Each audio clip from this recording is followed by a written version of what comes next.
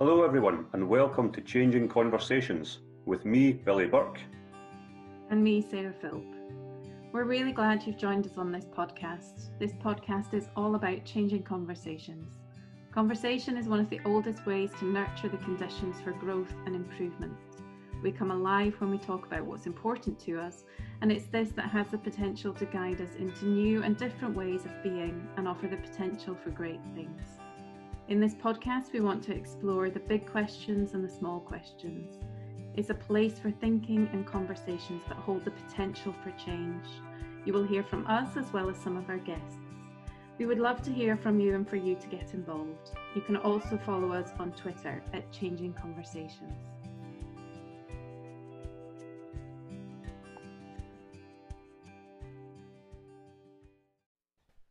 Opening a brand new school is something very few head teachers will have the opportunity to do. Gail Preston is head teacher and head of establishment for Rose Hill High School in East Lothian.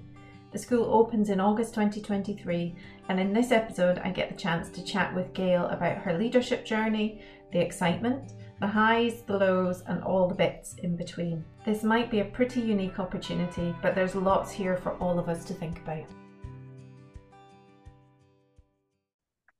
Gail, lovely to see you again. It's been a wee while since we've seen each other. We did know each other in previous lives, let's put it that way. Thank you for taking time out for your Easter holiday to chat with me this morning. You find yourself in, I think, what most people, and I think what you would call quite an exciting position and opportunity. So let's just start by having you introduce yourself and say a little bit about what that opportunity and what that position is. Yeah, so my name's Gail Preston and I am the head teacher of Rose Hill High School, and that is part of the overall provision of the brand new Walliford Learning Campus in East Lothian. And it's really interesting, Sarah, that you picked up on the word excitement, because that's a wee bit of a running joke amongst incoming staff just now. We've literally been looking up thesauruses to try and find words other than excitement, because it's the one that comes through time and time again. So in terms of context, if that's helpful, the school and the campus provision will be opening in August 2023. We'll be opening to just over 300 pupils. And the school was really built as a result of the huge and the speedy expanse in terms of East Lothian's population. East Lothian is Scotland's second fastest growing local authority, and there's lots of opportunities that come with that, but there's also lots of challenges as well. And one of those, of course, is making sure that we have the infrastructure there for young people and their families. So the campus itself is much more than just a high school. It's a provision which is going to host the local sport and leisure facilities, the library, the community service, centre, I should say, adult health and social care, and our BRE as well, which is our large provision for young people with severe and complex needs. As well as being the head of Rose Hill High School, I'm also the head of establishment, so that involves working with multiple partners to look at a way that we can really build a community from scratch, not just a school from scratch, but build a community from scratch, and everything that entails. So we serve the areas of Walliford and the Pinkie area of Musselburgh, and there have been lots of catchments redrawn. So some of our population is coming from an existing school and some's coming straight from our primaries. So we'll be opening to S1 to S3 only in August. That includes a pretty big S1 coming through. It gets bigger week by week. In fact, I was in my emails this morning and saw the results of several placing requests coming through. And then the other part of our population has started their education in Musselburgh Grammar and has moved over. So in terms of transition, lots of schools talk about P7 into S1 being crucial, and they might talk about S3 into the senior phase or the senior phase into further and higher education. But every single young person who's coming to us in August is experiencing a transition, and every single member of staff who's coming to us in August is experiencing a transition. So yeah, excitement is definitely the word, and the one that we keep coming back to. It's an extremely complex project, an extremely complicated project, but it's one which everybody is willing and able to take on. Yeah. So other than excitement, what drew you to this particular post? What did you see? What did you feel? I think, I suppose to answer that question, it's maybe important to go back a couple of years in terms of my sort of leadership journey, if that doesn't sound too grand. I started teaching in 2001 and I got a job as an English teacher at Dalkeith High School. And I very much surprised myself by staying there for the next 20 years. But I was there for a long time for a few different reasons. But the biggest reason was that my ambition has always been about doing good work. It's not necessarily been about a place or a post or a position. It's been about doing good work and trying to see that good work through. And I was fortunate enough there to take on a principal teacher's role, then a faculty head role, then to move into senior leadership. First of all, as a deputy learning, teaching and assessment, which I think is where you and I first met, Sarah, when I was doing some work around working with staff and around relational trust. So doing the learning, teaching and assessment role, and then move into doing the pupil support role. And in 2018, I started my master's in education, and I started it with the into headship course because my fab head teacher, Alison Dobson, saw something in me that I probably didn't see in myself. And so when I turned up at the beginning of that course, oh my goodness, the imposter syndrome was strong. It was really strong. Because I thought, oh, how have I ended up here? It was never really my intention to be a head teacher. If somebody had said that to me at the start of my career, I'd have told them not to be so ridiculous. But I've said before that, it was the team at Murray House, and there's fantastic tutors there and amazing provision on the MEd courses. I've joked before and said that they radicalised me because it's not as though prior to that I didn't question things. I didn't challenge the status quo. I didn't look at different ways of doing and being. But actually, it was through that I kind of looked around and I went, well, do you know what? If not me, then who? Maybe this is something that I need to take really seriously. And so I did that course, and after that, fairly soon after finishing it, I was appointed actually to a QIO quality improvement secondment, which was a really interesting way of seeing another part of the system. And then COVID happened, and I was popped back into school, and as everyone was who was on secondment, and quite rightly too. And through sessions 2021 and 21-22, it was hard. There's no other way of putting that. It's both as simple and complicated as that. It was hard. And I think what had kept me going through all of that, and what had kept our really strong senior leadership team going through all of that, was the thought that this is a really challenging situation we're in, but it's also going to be a situation where we can really, we can take learning from it. We can take what we've discovered and we can reshape things and we can reform things. And, I remember, there was so much kind of academic and theoretical interest around what would this mean for schools? What would we now do differently? I remember, it might have been one of your podcasts actually that put me in the right direction. I remember listening to one of Michael Fullan's discussions on the right drivers for education and wellbeing and learning and how they're connected, and being like, yes, absolutely, we're going to do this, we're going to change things. And it just didn't happen. It just didn't happen. And, there'll be people far more immersed in the research than I am in terms of that desire to have that kind of regression to the mean, or that desire to go back to what feels safe and familiar. And, that discussion of going back to normal. Actually, normal wasn't working for a lot of our young people. And normal wasn't working for a lot of our staff, and normal wasn't working for a lot of our parents. So I suppose from that moment, I thought, right, I need to do something big. I need to do something bold. I need to kind of have the courage of my convictions when I talk about doing things differently. And how easy is it really to do that within Scottish education? It isn't, and for good reason. So when I first saw this post advertised, I remember actually saying to my husband, this is the dream. This is the dream job. Like how can there be anything that compares to that?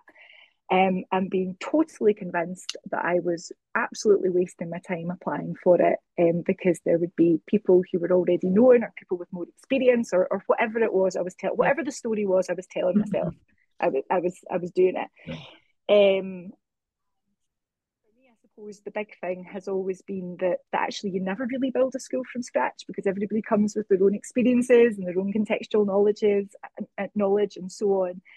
But what you can absolutely do is get the right people on the bus, and you can absolutely establish your vision and value and your direction of travel from the ground up. So I suppose when people ask me, why apply for that role, I guess my flip is always, why not? Why wouldn't you? It's a once in a career opportunity. There's absolutely no doubt about that. Absolutely. And before we dive into that, I just want to mark something that you said, that it is something I hear a lot of. You said about, you never meant to be a head teacher, in the sense of you never set out with that ambition 20 years ago.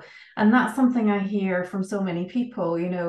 People often say to me, I'm an accidental head teacher. It's just like through a series of events and situations that I've ended up here, but somebody's going to tap me on the shoulder or knock on the door and say, sorry, we made a mistake, could you just and it's always amazes me how many people in head teacher positions and deputy head positions in particular, I think, have that sort of sense of not sure how I got here. And I think it's always really helpful to hear, to say that out loud, because actually so many people hold that in themselves for a very long time, thinking they're the only one who has those thoughts, or the only one who has those questions. And actually, I think many of us do, in lots of different ways. And I think as well that if you're not asking that question, am I good enough, it possibly betrays a bit of a lack of self-awareness to look at it from the other side. I think that's part of being human, isn't it? To be questioning all the time, am I good enough? I think the day you stop questioning that is probably the day that you lose your drive, and you lose that kind of commitment to improving things. And I don't think that there's a substitute sometimes for having done the graft, and having been in the arena, and having seen lots of different things come and go, and had to respond to them. But absolutely, of course, there's moments where I just think somebody at some point is going to realise that they've made a mistake. And moments when you turn round and you think, right, who's here to make that decision? Oh, that's me. That's me. So you just have to have that kind of courage of your convictions, I think, and go, well, there's lots, who's better placed after a couple of decades of doing that work, to be trying to make the best decisions they can for the school community. I guess it's like so many things in life. It's about that balance, isn't it? It's that reflective capacity is really important. It's a really constructive, but it can also become so much that it becomes unhelpful. And so it's finding that kind of sweet spot and knowing when to lean in and lean back. Yeah, I guess there's reflection and there's rumination, and you have to be careful that it doesn't turn into the rumination version. Because again, one of the big bits of learning through the last few months has been, and we'll talk more, I'm sure, as we go on, around kind of consultation and making sure that the views of the wider community are taken into consideration. Very, very early doors, I had to learn that you can't please all of the people all of the time. And as someone who's a bit of a natural people pleaser, that is hard. But do you know what? Amanda on Facebook or Debbie on Twitter is always going to be annoyed about something. And you just have to be okay with that, because if you've taken all of the evidence that's available, if you've taken all of the knowledge and understanding that you can, if you've cast that net wide in terms of who you're consulting with, and these are the conclusions that you've come to, you just have to kind of stand by them. Yeah. So you said the school opens in August 2023. Yes. Remind me, when did you take up post? So I came in mid-September. So that gave a little bit of time and space, September to December in particular, to do big thinking, big thinking in terms of staffing structures, in terms of curriculum structures, in terms of basically, looking around, realizing very quickly that there wasn't a textbook. So realizing I was just going to have to driver diagram it myself and try and work it out. And I was completely on my own until the very end of February this year. And when I say completely on my own, I don't mean I was isolated or no one was speaking to me. There's obviously been a huge amount of support from East Lothian Council, from fantastic colleagues there in terms of moving things forward, as well as in the design and build team. But I mean on my own, as in I was the only person with, well, it was then Walliford Learning Campus, it's now Rose Hill, with Walliford Learning Campus in my email title and in my email signature. So everything was coming in, every kind of strategic and operational matter was coming in directly to me. And that was really challenging, but also it gave such an increased knowledge in terms of all of the different factors that go into making our schools that maybe we don't think about a lot. They just kind of seem to happen. So to give one example, IT. Never did I expect I would have to spend as much, invest as much, actually. I think that's the way to look at it. Invest as much time in looking at all of those matters. And really trying to understand the teams that supply and that monitor these things and that provide us with facilities which we really only notice when they go wrong. And so it was definitely a way of ending up with fingers and pies that you wouldn't normally be anywhere near. And that as a learning experience has been phenomenal. Yeah. I mean, it's a pretty rare opportunity, to have that. I know it's not completely as in, as you said, people always bring things to it. Nobody starts with absolutely nothing, but it's a rare thing. There's not many other head teachers that will have been in a similar position. I can think of maybe one or two. I think there was one in Perth. Yeah, we've made friends already. So there's Bertha Park in Perth. Don't want to. Yeah, there's Bertha Park in Perth, and there's also Winchborough Academy in West Lothian. And I've met with both of those head teachers and visited their schools. And we've got a bit of a kind of informal new schools network. And intend to continue to learn from each other as we go through. You never want to start your visit to someone else's place of learning with what mistakes did you make. But that's absolutely what really useful conversations have come out of making those connections, and there will be someone else who comes along after me and they'll ask me that question, and hopefully I'll be able to provide really useful insight as well. So it is unusual. They're probably the only two that are kind of a strict equivalent. But even then, everybody's context is unique. Bertha Park started with S1 and S2, Winchborough with S1 only. I've got S1 to S3. So even that in itself means that where you focus your energies and attentions can be very different. Yeah. So tell us, what have been some of the high points, the really, the things where you're like, you're in flow, you're like, this is great, I'm really enjoying this. What are some of those moments that you've experienced over the last 6 months? Yeah, I think it's really interesting that you used the word flow there, because it's probably the first time in a long time that I've actually genuinely got to that kind of flow state within my working day and within my working environment. And I think what's been really clear is the importance of having that deep thinking and deep work time, which is something that most people only get to dream of. So there have definitely been occasions that I've gone, right, I'm going to have a really big think about transition. I'm able to kind of turn off notifications. I'm able to sit and work. I'm not getting up until I've actually thought this through. And I've had several mornings that I've been able to do that. And you come away and you just start to think about, in school, the challenge is always time, isn't it? Everyone always go, if we only had more time. Well, do you know what? You're never having more time. And even if you did get more time, you'd find more stuff to fill it, because that's what we do.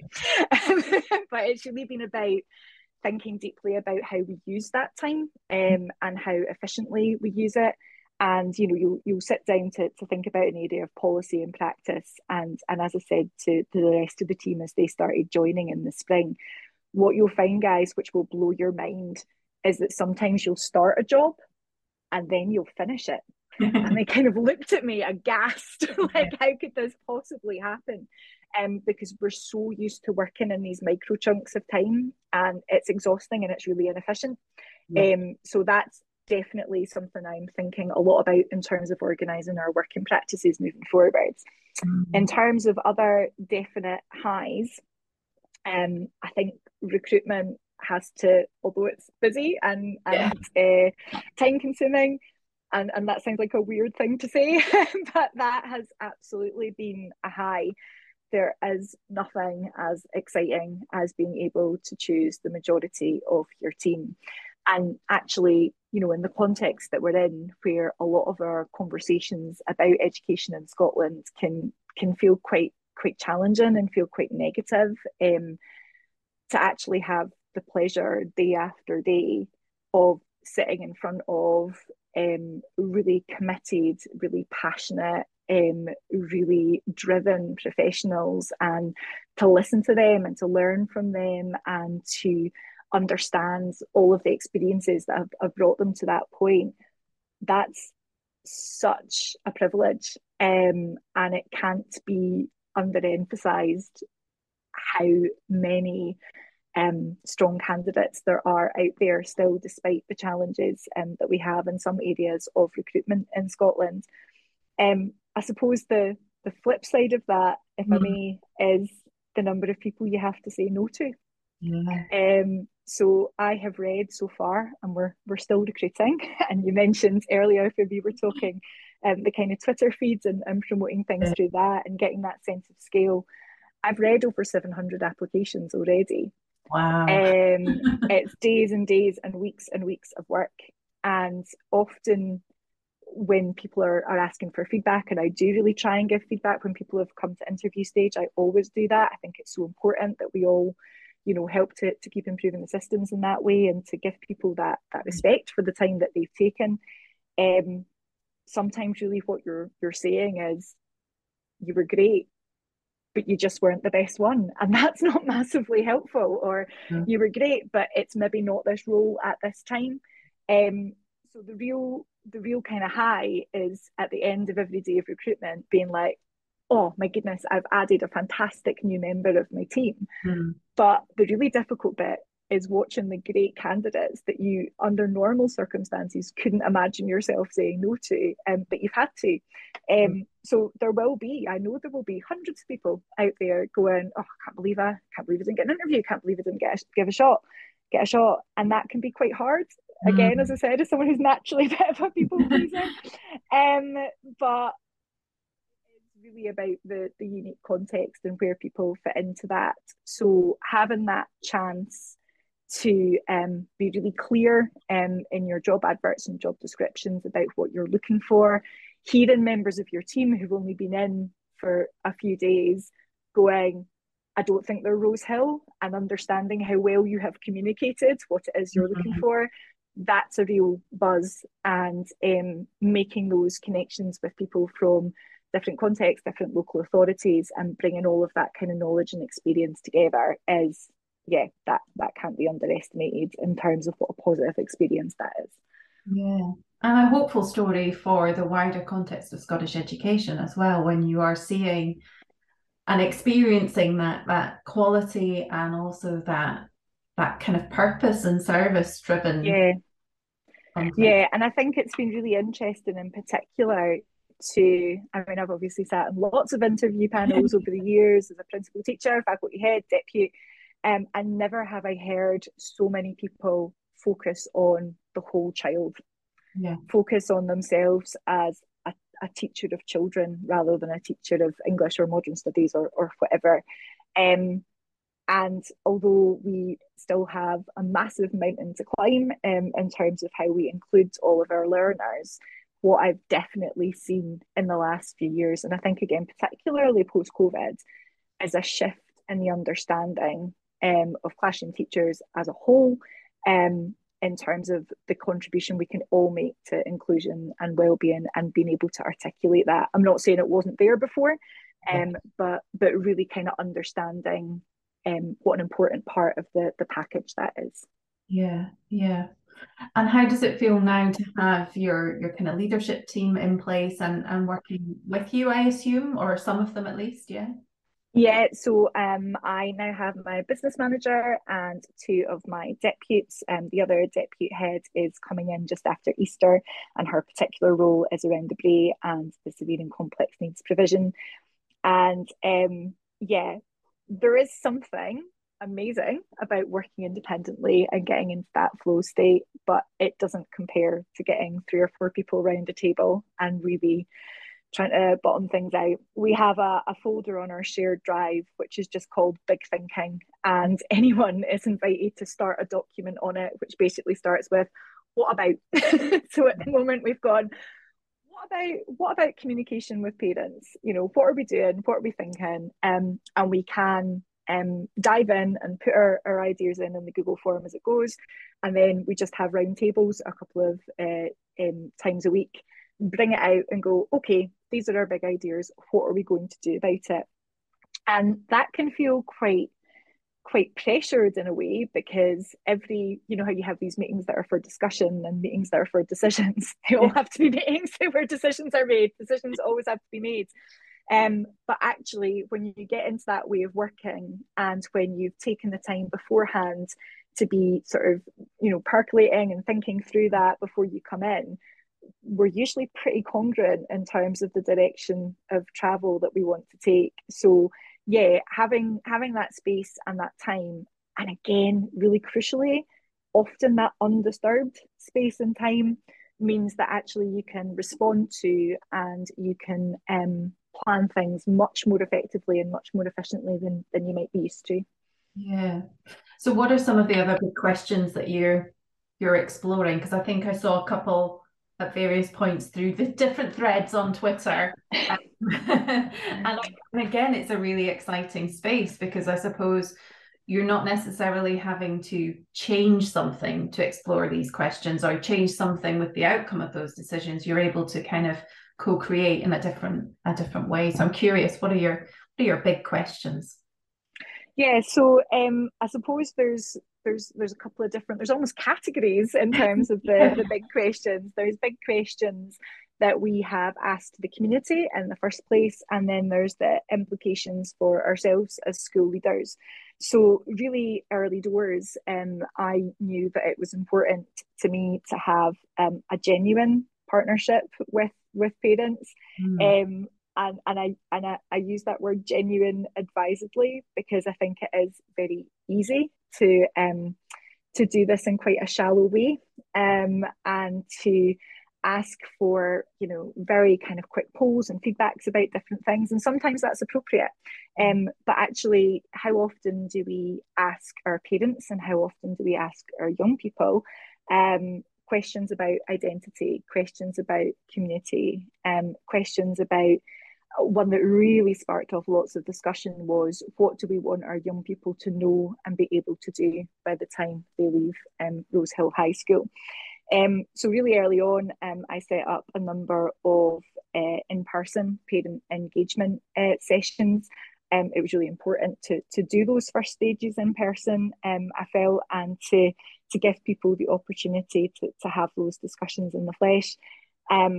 And then, kind of backing that up, I then created a series of different Google Forms, which asked some of those big questions as well. And it was fascinating to hear what was coming through as important, because at no point did anyone mention attainment. Nobody ever mentioned that. They talked about opportunities, they talked about communities, they talked about mental health, they talked about peer relationships and support. Nobody mentioned attainment. And I find that really, really interesting, because we have a really strong culture at the moment nationally of seeing attainment as an input. And it's this thing of, what are we going to do? We're going to raise attainment. But that's not an input, that's an output. That's what happens when you've got all of the other bits right. So actually giving people space to not assume what was important to them, but to actually listen to what was important to them was great. And I think what was another big learning moment for me was I took those same questions about identity and about character and about skills and about learning, and I asked them to the young people as well. And again, I think the story that we tell ourselves is that there's some huge divide in the generations just now, and that adolescents and their parents disagree and are odd. And that's just not true, because actually most of the stuff they said was really similar.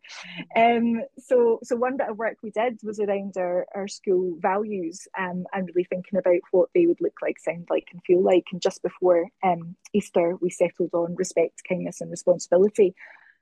But that's what came from all of those stakeholders. It wasn't that there were significant differences or we had to come up with some kind of compromise position.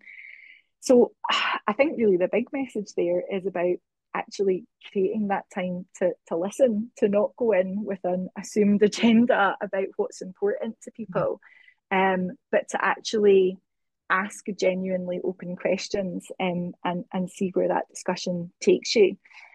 So those are the kind of big questions that we've been exploring in the community. And I suppose for us as an emerging staff team, all of those big questions have come down to curriculum in its widest sense. Not just what happens between 8:30 and 3:30, but what the experience of our learners is like. And that's been a fantastic one to be working on, because we again are in a unique position in that this year we don't need to think about SQA. It's not the tail that wags the dog. Now, that's not to say that we aren't already thinking about how will these options connect into work in the senior phase. Of course we are. Of course we're starting to think about that, and different pathways to support young people, whatever their planned destinations will be. But actually, we've been able to make big, bold decisions like, okay, we talk about learning for sustainability and its importance, and how seriously young people take their global citizenship. Okay, well, let's actually put that into the curriculum. Let's actually have that as something that all young people are going to be engaging with. We have this notion that young people are digital natives, but then on the other hand, we talk about gaps in knowledge in terms of managing different types of information. Okay, well, let's do something about that. Let's actually put that into the curriculum. So it's a BGE that's not, a preparation for, or a kind of watered down version of what will be offered in the senior phase. It's a BGE that actually, we hope, helps to inculcate those kind of skills and qualities that the young people need. Because how often do we hear ourselves, and we hear staff, and we hear the young people themselves talk about not feeling senior phase ready? Well, the solution to that is not to continue to do what we've been doing for years and expect a different result. The solution to that is to try and find a different way of looking at the BGE. And I guess that ties back to what you said was part of, when you were looking at this, that the couple of years with COVID, or tight COVID, and that idea of the normal wasn't working. Does it feel different? Will it look different? So I think the important thing to remember is that we are still going to be subject to the same kind of rules and regulations as everybody else. So, we will still have a certain number of hours that we need to fulfill. We will still have, East Lothian has a common school day for good reason. We will still need to fulfill that. We still need to make sure that we are reflecting all of the curricular areas within Curriculum for Excellence. So the parameters remain the same, but the grey space within those parameters is what I'm always really interested in. And I suppose in terms of will it feel different, we've got a kind of ideal group, because we have young people who will have experienced one way of looking at the curriculum, one really valid way of looking at the curriculum through their current school, and then they will actually move during their senior school education, which again is very, very unusual. So one of the things that we're thinking about straight away is thinking about how we are going to embrace people voice, how we're going to make sure that young people have those leadership and feedback opportunities. And I think a lot of it is everything's going to be a test of change, absolutely everything. and there are risks associated with that. But again, sometimes you just have to take that step forward because they're not uncalculated risks. They're not risks that we're not aware of. But of course, they're risks because we are doing something where we are going to be generating the evidence basis. And so I think that really careful sort of evaluation and monitoring all the way through those first phases is going to be really important. And also, I'm not naive. I'm sure I'll be sitting here this time next year and I'll go, that was brilliant. So glad we did that. Let's re-emphasize. And I'll go, what were we thinking there? Because that is how change works. You know, none of us are superhuman. None of us get things absolutely right the first time round. But what we do have is a real willingness to embrace that change, and a culture where there's a real positivity, and that word again, excitement, about what we're trying to achieve with the curriculum. Yeah, and I guess just it's coming to me as we're talking, and as you said that there, you know, that excitement is perhaps unusual or not necessarily always there when there is change, because often change comes from out with, or it feels like it comes from out with, and we have to respond to it, and that often creates those feelings of uncertainty or not wanting the change, whereas this is change perhaps coming through a different way, and I guess that does create different reactions and feelings towards it. Yeah, I think what I've always been sorry you've got people choosing to come into that change as well, which is different. I think there's definitely an element of that. And I think what's also been really important is showing the through lines in terms of the data collection. And I mean data in its widest sense. I don't just mean quantitative data. But what I've really always consciously done after those engagements, after we've put consultation questions out, is I've pulled all that data together, and I've tried to really, and I hope I've really clearly shown the through line between this is the discussion that we had, this is what I'm seeing as the main messages, these are the implications for our practice, and trying to do it that way. And exactly as you say, you know, I used the metaphor earlier of getting the right people on the bus. There's folk flagging that bus down. You know, they're wanting to jump on it. They know what the bus contains. I've tried as much as possible to be really open and really proactive in terms of sharing the thinking. And absolutely, you know, the hundreds of applications aside, there will be people that would look at the school and look at the discussions we're having and thinking, that's not for me. And that's fine. That's okay. It doesn't need to be, because there's lots of different school cultures and contexts out there, and you have to decide on what's right for you. But I think by putting into the kind of public domain all of those discussions that we are having, that's created a lot of interest, and that's created, I'm going to use the word excitement again, enthusiasm. I'll go for enthusiasm. But that's you know, it's almost become a kind of cycle within itself, that people are interested in what they're seeing on the website, they're interested in what they're seeing in social media, they make that application, they discuss that with other people round about them, and we can see kind of multiple people coming through from different local authorities and different school contexts, because the word is spreading in that sense. Yeah.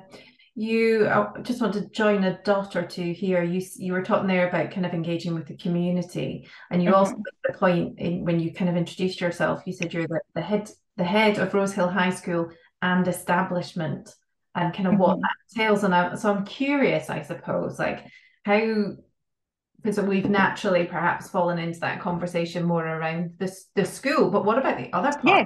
What does all of that involve? And yeah, I'm sure there's learning there as well. Yeah, absolutely. So at the moment, I'm involved in two really wide-ranging boards and groups.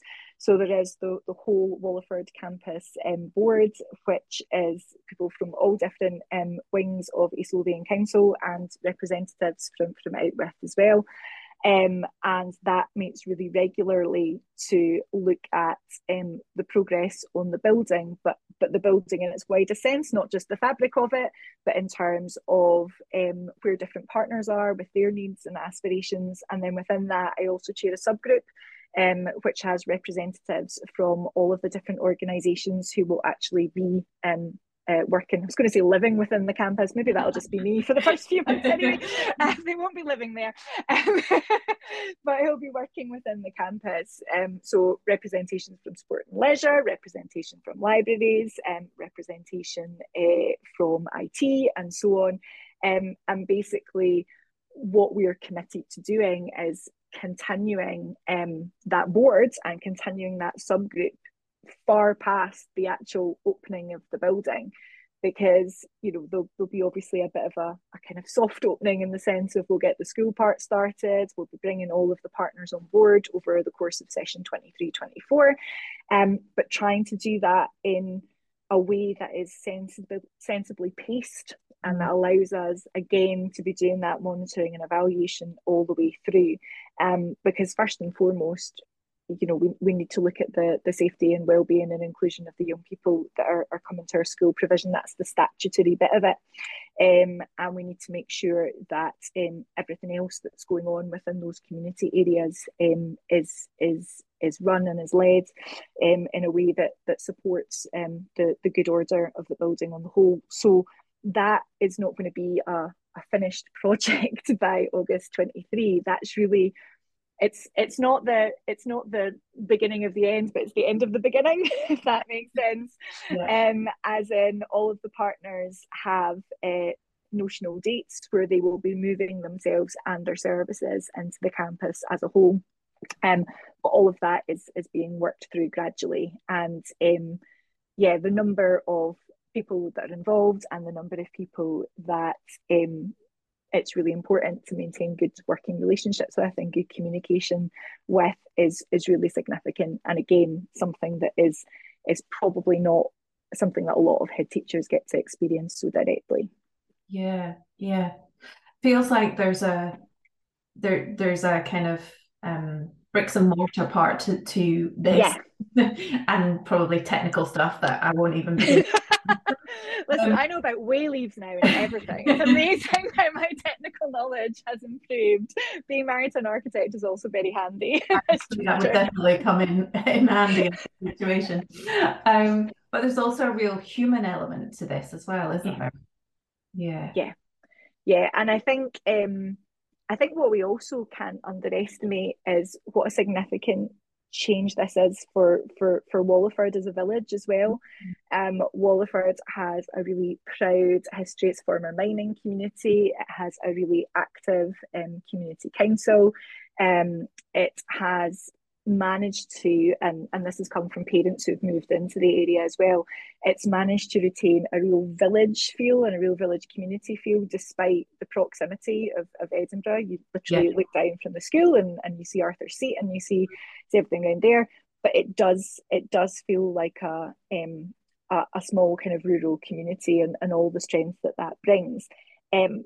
But this is a really significant change for people who live in that community. There has been significant new house building that brings with it lots of new opportunities and connections, and it's really encouraging to see so many people looking at and wanting to be part of what East Lothian has to offer. But the kind of offset of that is that change is difficult. And one of the decisions that was made for all the right reasons was, for example, to move the community centre, which was in the centre of Wallingford, into the new campus. We're working really closely with everyone involved in that. Relationships are really positive. Everybody wants to make that change work. But it's a different environment. It's different ways of accessing it. We're working really hard to make sure that there aren't any barriers for people to continue to do that. And I think one of the key things in that human element is just that sensitivity to the fact that whilst this is a really good news story, it's absolutely not going to be one that doesn't have its little bumps and challenges along the road. And I think just being that kind of face of the campus is a pretty awesome responsibility in the traditional sense of the word, and being trusted by the community is something that I continue to work really hard on, and I'm really committed to, because there's a lot of there's going to be a lot of difference in terms of demographics, in terms of different circumstances with relation to population growth, and being on top of that and appreciating the complexity of that's really important. I can only begin to imagine. As we move into the last term of this academic session, which clearly has been a different kind of academic session,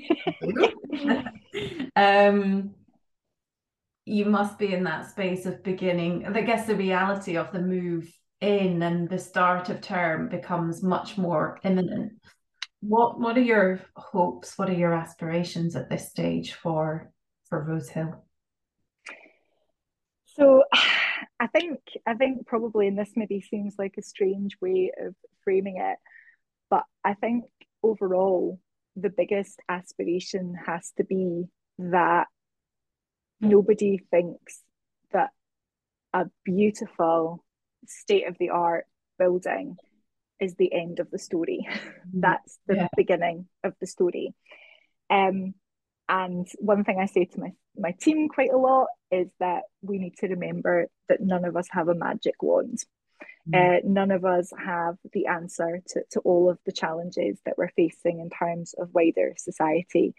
I am so lucky in having, a supportive local authority and having a really aspirational community, but I don't have the answer to absolutely everything. And I think we would be incredibly naive if we were to think that all of the decisions that we make will suddenly eradicate all challenge and all difficulty and all negative attitudes towards learning. And that's just not going to happen.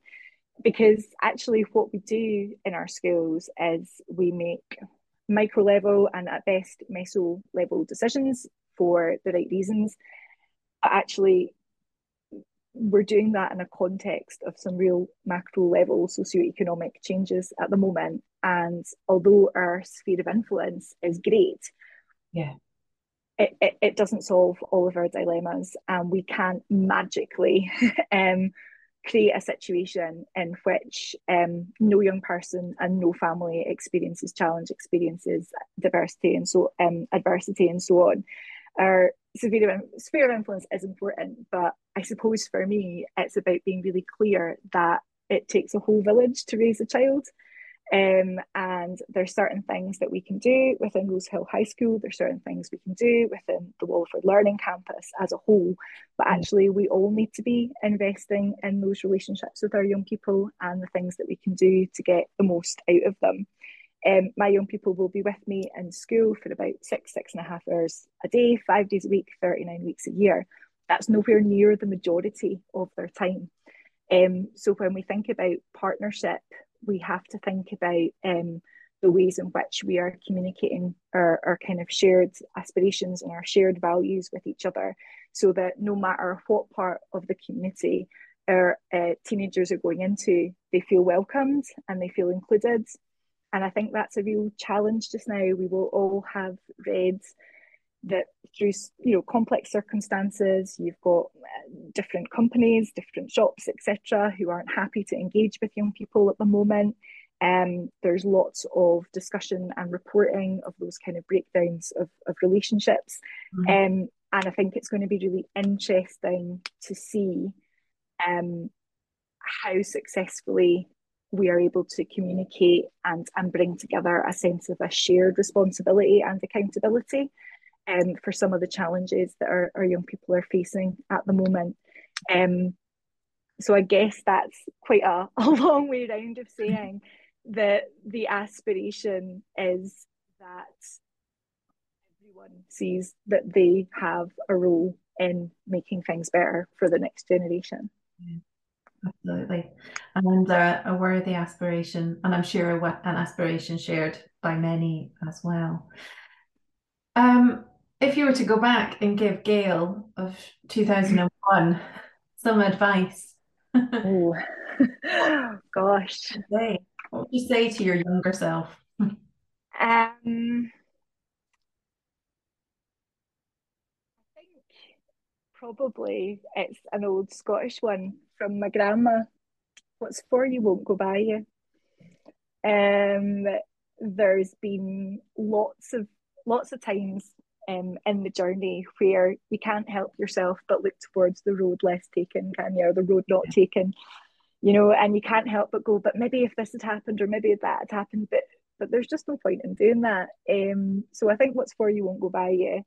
And I think most importantly, there isn't some secret group sitting somewhere at a top table that knows the answers. Like they just don't. They just don't. There's not a grown up who's going to come along and sort it out. It's you. So accept that and do what you can in that regard. Gail, thank you. It's been a pleasure to have the opportunity to dig into all the different parts and the layers of your experience this year and the opportunity that you have. And as I said when we were chatting earlier, I've been watching and observing through Twitter and getting a little bit of a sense of what it might be like, but it's great to have the opportunity to dig into that. And I think there's lots in what you've shared that will support other people on their journeys, wherever they are, whoever they are as well. So thank you for taking the time. Thank you.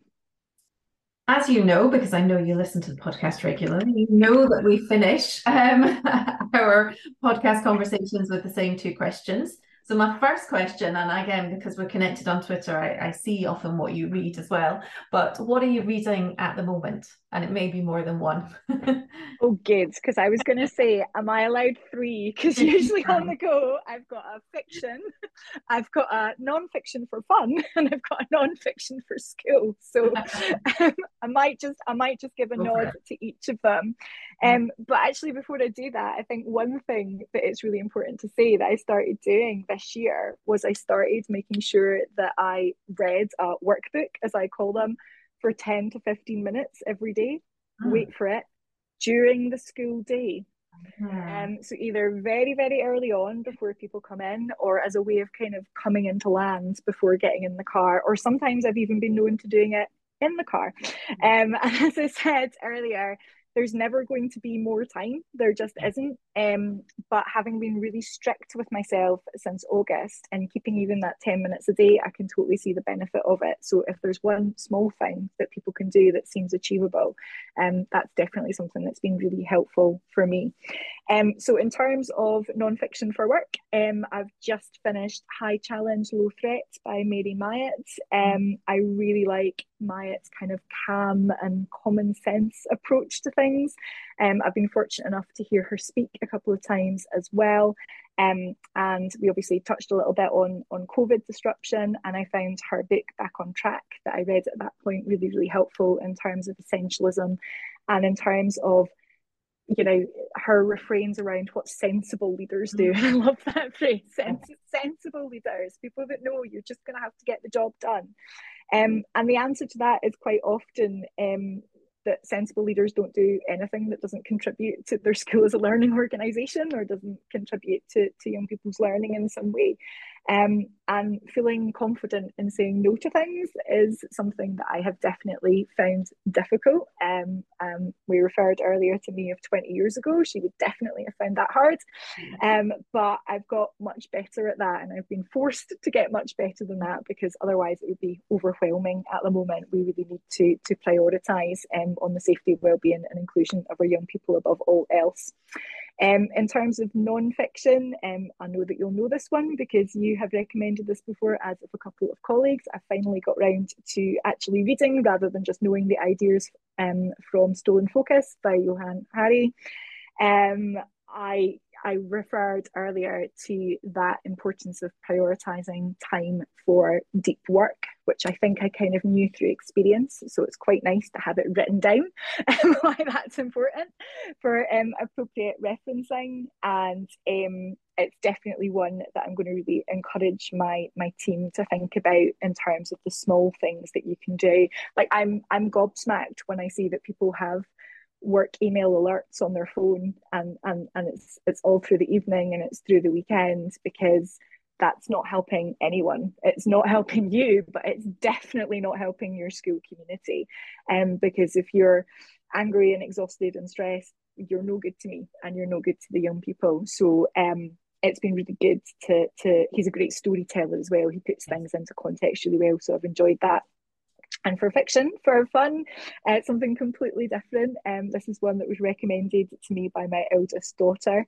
One of the things I think that we don't think about enough with our with children coming through is how much fun it is to have an actual adult as your child and to be able to share reading back and forwards. So I have just finished Matrix by Lauren Groff. I think that's how you pronounce her surname, Groff. And it's a historical novel based on the life of Marie de France, who was a medieval nun who set up a women-only community and took an impoverished nunnery and made it into the envy of all. And I absolutely love reading reimagined stories of women who have not had their rightful place in history or their rightful place in mythology, and reading through that. And I never thought for a moment I'd find the life of a medieval nun quite compelling, but I was up for giving it a go. Unfortunately, I think I probably like the finer things in life a bit too much, but just completely otherworldly, complete escapism and beautiful poetic language as well. All for a bit of escapism every now and again. Yeah. Thank you, Gail. Lots to think about there. And so lastly, do you have a quote or a message that you would like to leave our listeners with? Yeah, so when I was thinking about this, I thought at first I was going to go for something fabulous and feminist from like Jacinda Ardern or Ruth Bader Ginsburg or something like that. And then I think my colleagues would probably expect me to go for something from a really kind of big hitting educationalist. But actually, I'm going to quote from the TV series Friends, which I've just been rewatching with my youngest daughter. Because one of the quotations from Friends was a bit of a running joke between myself and my Dalkeith High School colleagues. And that quotation is, "Be yourself, but not too much." So in terms of what that means, we talk quite a lot about the importance of being authentic as a head teacher, which is absolutely true. The road to getting my head teacher appointment was not a smooth or even one. I was rejected plenty of times, and I was rejected with feedback along the lines of good but not right for this role. And I hated that feedback, but I'm giving it myself all the time now. And it turns out they were right. And for a long time, I thought, maybe I'm just not head teachery enough. Maybe I'm just not what people think of when they think of a head teacher. And then I did the Head Teacher Leadership Academy with Columba 1400, which of course you'll be very familiar with. And the work that was undertaken there just gave me that boost and gave me that return to self-confidence that I needed to be able to go, no, your authentic self is all you can do, really. Anything else is exhausting. So the be yourself bit absolutely rings true, but so does the but not too much. Because in this role and in many roles in education, there has to be a role for compromise, and there has to be a role for being politic in its widest sense. And you have to decide, what are your not for sales, what are your red lines, what are the hills that you're willing to die for, willing to die on, and what are the things that you just have to be annoyed about quietly by yourself and move on from. because you're never going to always be delighted with decisions that are made, and you're never going to always agree with absolutely everything that's going on round about you, but you have to sometimes keep the thoughts in your head, and that's okay. So be yourself, but not too much, would be my closing words of advice. Perfect words to close with, and I always welcome friends. Always welcome friends references. So thank you for bringing that to Changing Conversations. Gail. Not the most intellectually inspiring, but the most relevant I felt at the moment. We like things from all directions and all spaces. So.